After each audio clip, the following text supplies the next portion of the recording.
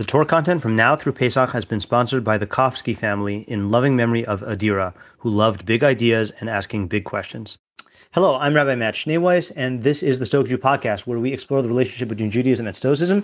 Today's episode was unplanned, but I was just texted by a friend of mine who said, first of all, he tagged a previous episode called Counting the Weeks of My Life, and here's his question. He says, I just listened to this episode of the Stoic Jew podcast where you talk about your then recent purchase of your Weeks of Your Life poster.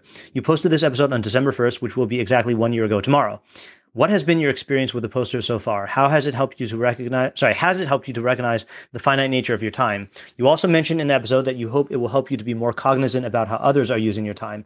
How has that played out?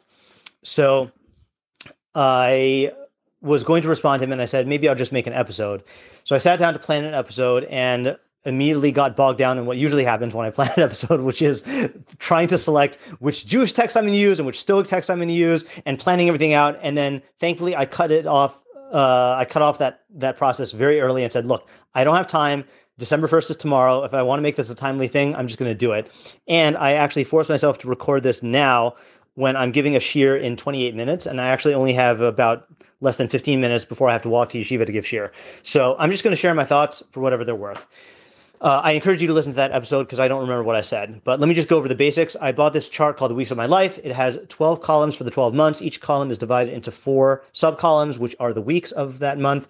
And then on going all the way down the chart is years, going from 1 to 88. 88 being just an arbitrary number I picked because that is it's reasonable to hope that if there are no disasters or unexpected diseases, then that might be my lifespan, give or take. So what I did I think what I talked about in that last episode was actually doing the initial marking off of all of the years in order to get current on the chart. That was quite a wild ride. It felt like watching my life flash before my eyes in this weird time travel experience. You can listen to the episode to get details on that. But now I've been marking off one box every week. And the question is, how has that impacted me? So I will start actually with the quotation from last time, which is from Tehillim Tzadi Yud Beis, Psalms 90, verse 12. Limnos yimenu kein hoda v'navi levav chachma. Teach us to count our days that we may attain a heart of wisdom. And Ibn Ezra on that says, I'll just read it in English. He says, this is similar in meaning to the pasuk, Lord, make me to know my end, from Tehillim 39:5. Give us the mind to know the number of our days, meaning to know how few our days are, so that we may get a heart of wisdom within us or in us.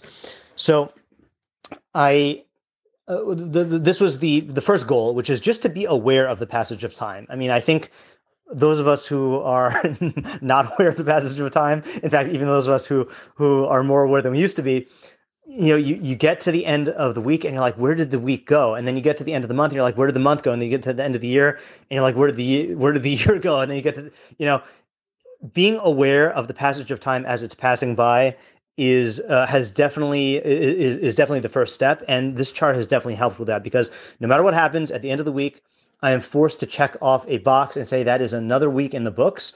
And because I place this chart right in front of where I daven when I'm davening at home, then I often see it before or after or during my davening, and it's just and it's a pretty big chart too. So even when I'm not davening, when I'm just walking around, I see it there, and it makes quite an impression, because right now, I mean, my birthday is on January 10th.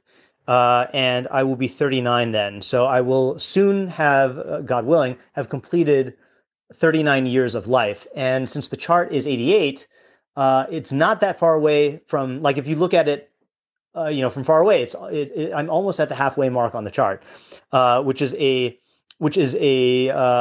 quite a sobering thought. And I think when I first marked off the chart and did it really fast, it didn't give me a sense of what it's actually like to consciously note the passage of each week. But because I have consciously, physically been noting the passage of each week, I can look back and see that, oh, wow, like I marked off each of these little boxes at the end of each week. So it's real to me that those were actual real weeks and not just like some abstraction. So I am much more conscious of the passage of my days. I have been taught more how to count my days. Has this increased in me a heart of wisdom? That's a good question. So I think that one of the things this has done, it's funny, the way that my friend phrased the question is, he said, and I assume he's quoting me, he says, you also mentioned in an episode that you hope it will help you to be more cognizant of how others are using your time. And if I said that, it's kind of shocking now, because I have definitely over the course of the past year come to terms with the fact that I'm the one who chooses how to use my time. It's not that people are using my time. And if I agree to do something, it's me agreeing to do something. And one of the things I've become better at since 2021, really since the summer of 2021, is saying no. The book that helped me with that was Essentialism by Greg McKeown, and several other books have helped me. Most recently, 4,000 Weeks, Time Management for Mortals, which I still want to make an episode about and write a book review for. But I have become more aware of the fact that time is all I have. And I, people can make demands of me and can make requests of me. But at the end of the day, at the beginning of the day, I am the one who chooses to use this time. And if it ends up being something that I resent, so that's really on me. I'm the one who's choosing to use my time this way. And I think the chart has definitely helped me to come to terms with that. But truthfully, what has been an interesting experience is that in the spring of this year, so one of my students in yeshiva, and he gave me permission to talk about this, one of my students in yeshiva knew that he was only going to be in yeshiva until December of this year, the end of December, really. So he was aware that he only had a limited number of months in yeshiva, the end of last year and then the fall semester, essentially, of this year. And then he's going to be moving. So he asked me in the spring, in an effort to help him make better use of his time, he said, would you be willing to text me every morning of yeshiva a reminder of how I have very little time left? So I thought about it, and it's not a small favor to ask, but I realized that I would benefit from this as well. So what I did was I texted him every morning, every weekday morning, with a passage, an excerpt from Seneca's On the Shortness of Life, and I usually attach a little commentary of mine on it, and that really helped me to count my days. And then what we did was we did that through the remainder of the spring. And then in the beginning of the fall, when we were talking, I sit down with each of my students to talk about their goals for the year. So he mentioned that this is one of his big goals, is to make every one of his weeks count. And I forgot the total number of weeks he said that he had. I think it was like 16. So he made a chart for himself, and similar to mine, but he has his own system where he notates what, how the week went, how each day of the week went, actually. So we fell into this practice of, and maybe I actually started this last year, is when I check off the box on Friday before Shabbos, I actually video myself checking it off, and I send him a little video message. And I basically say how, a very brief reflection on how the week went. And then he started doing this with me as well. He'll show me his chart, and he'll check off the chart, and he'll say how his week went.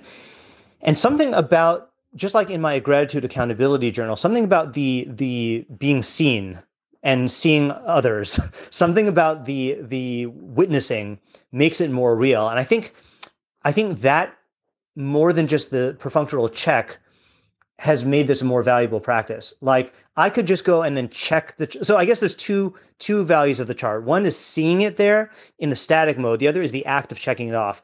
Seeing it has definitely been beneficial because it's making me aware of the percentage of life that I have lived and hopefully can live, and the uncertainty that I will actually get those years.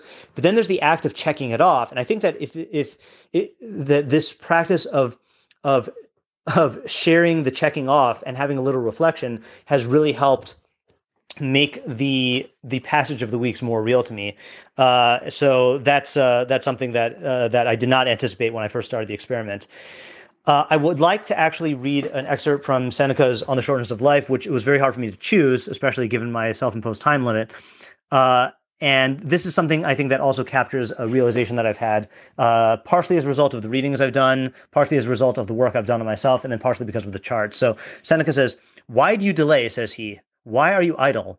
Unless you seize the day, it flees. Even though you seize it, it will still flee. Therefore, you must vie with time's swiftness in the speed of using it. And as from a torrent that rushes by and will not always flow, you must drink quickly. And 2, the utterance of the bard is most admirably worded to cast censure upon infinite delay, in that he says, not the fairest age, but the fairest day. Why, to whatever length your greed inclines, do you stretch before yourself months and years in long array, unconcerned and slow through time, and slow, though time flies so fast? The poet speaks to you about the day, and about this very day that is flying. Is there then any doubt that for hapless mortals, that is, for men who are engrossed, the fairest day is ever the first to flee? Old age surprises them while their minds are still childish, and they come to it unprepared and unarmed, for they have made no provision for it. They have stumbled upon it suddenly and unexpectedly. They did not notice that it was drawing nearer day by day. Even as conversation or reading or deep meditation on some subject beguiles the traveler, and he finds that he has reached the end of his journey before he was aware that he was approaching it, just so with this unceasing and most swift journey of life, which we make at the same pace whether waking or sleeping, those who are engrossed become aware of it only at the end. So that captures two ideas. One is the idea of the swiftness that with which each day flies by. And again, my tallest gratitude meditation every morning helps with this, with just realizing that these precious moments are all we have. I'll include the link to that as well. But then the idea that just, being conscious of the steady march of time, and it's going at the same speed, and we can either be aware of it and savor it and use it, or just let it fly by. And I think having the chart and using the chart has helped me to slow down and to appreciate and savor the time that I have been granted. As Gandalf says, I don't know if this is a quote in the movie, just in the movie, or if it's in the books. All we have to decide is what to do with the time that is given us. And I think that has become more and more real, thanks in no small part to the chart and to my chart chavrusa. Okay, and I guess I succeeded in getting done before I have to walk to yeshiva. That is it for today's episode. If you've gained from what you've learned here today, please consider contributing to my Patreon at www.patreon.com/Rabbi Schneeweiss. Alternatively, if you would like to make a direct contribution to the Rabbi Schneeweiss Torah Content Fund, my Venmo is at Matt-Schneeweiss, and my Zelle and PayPal are mattschneeweiss@gmail.com. Even a small contribution goes a long way to covering the cost of my podcast and will provide me with the financial freedom to produce even more Torah content for you. If you would like to sponsor a day's or a week's worth of content, or if you are interested in enlisting my services as teacher or tutor, you can reach me at rabbischneeweiss@gmail.com. Thank you to my listeners for listening. Thank you to my readers for reading. And thank you to my supporters for supporting my efforts to make Torah ideas available and accessible to everyone.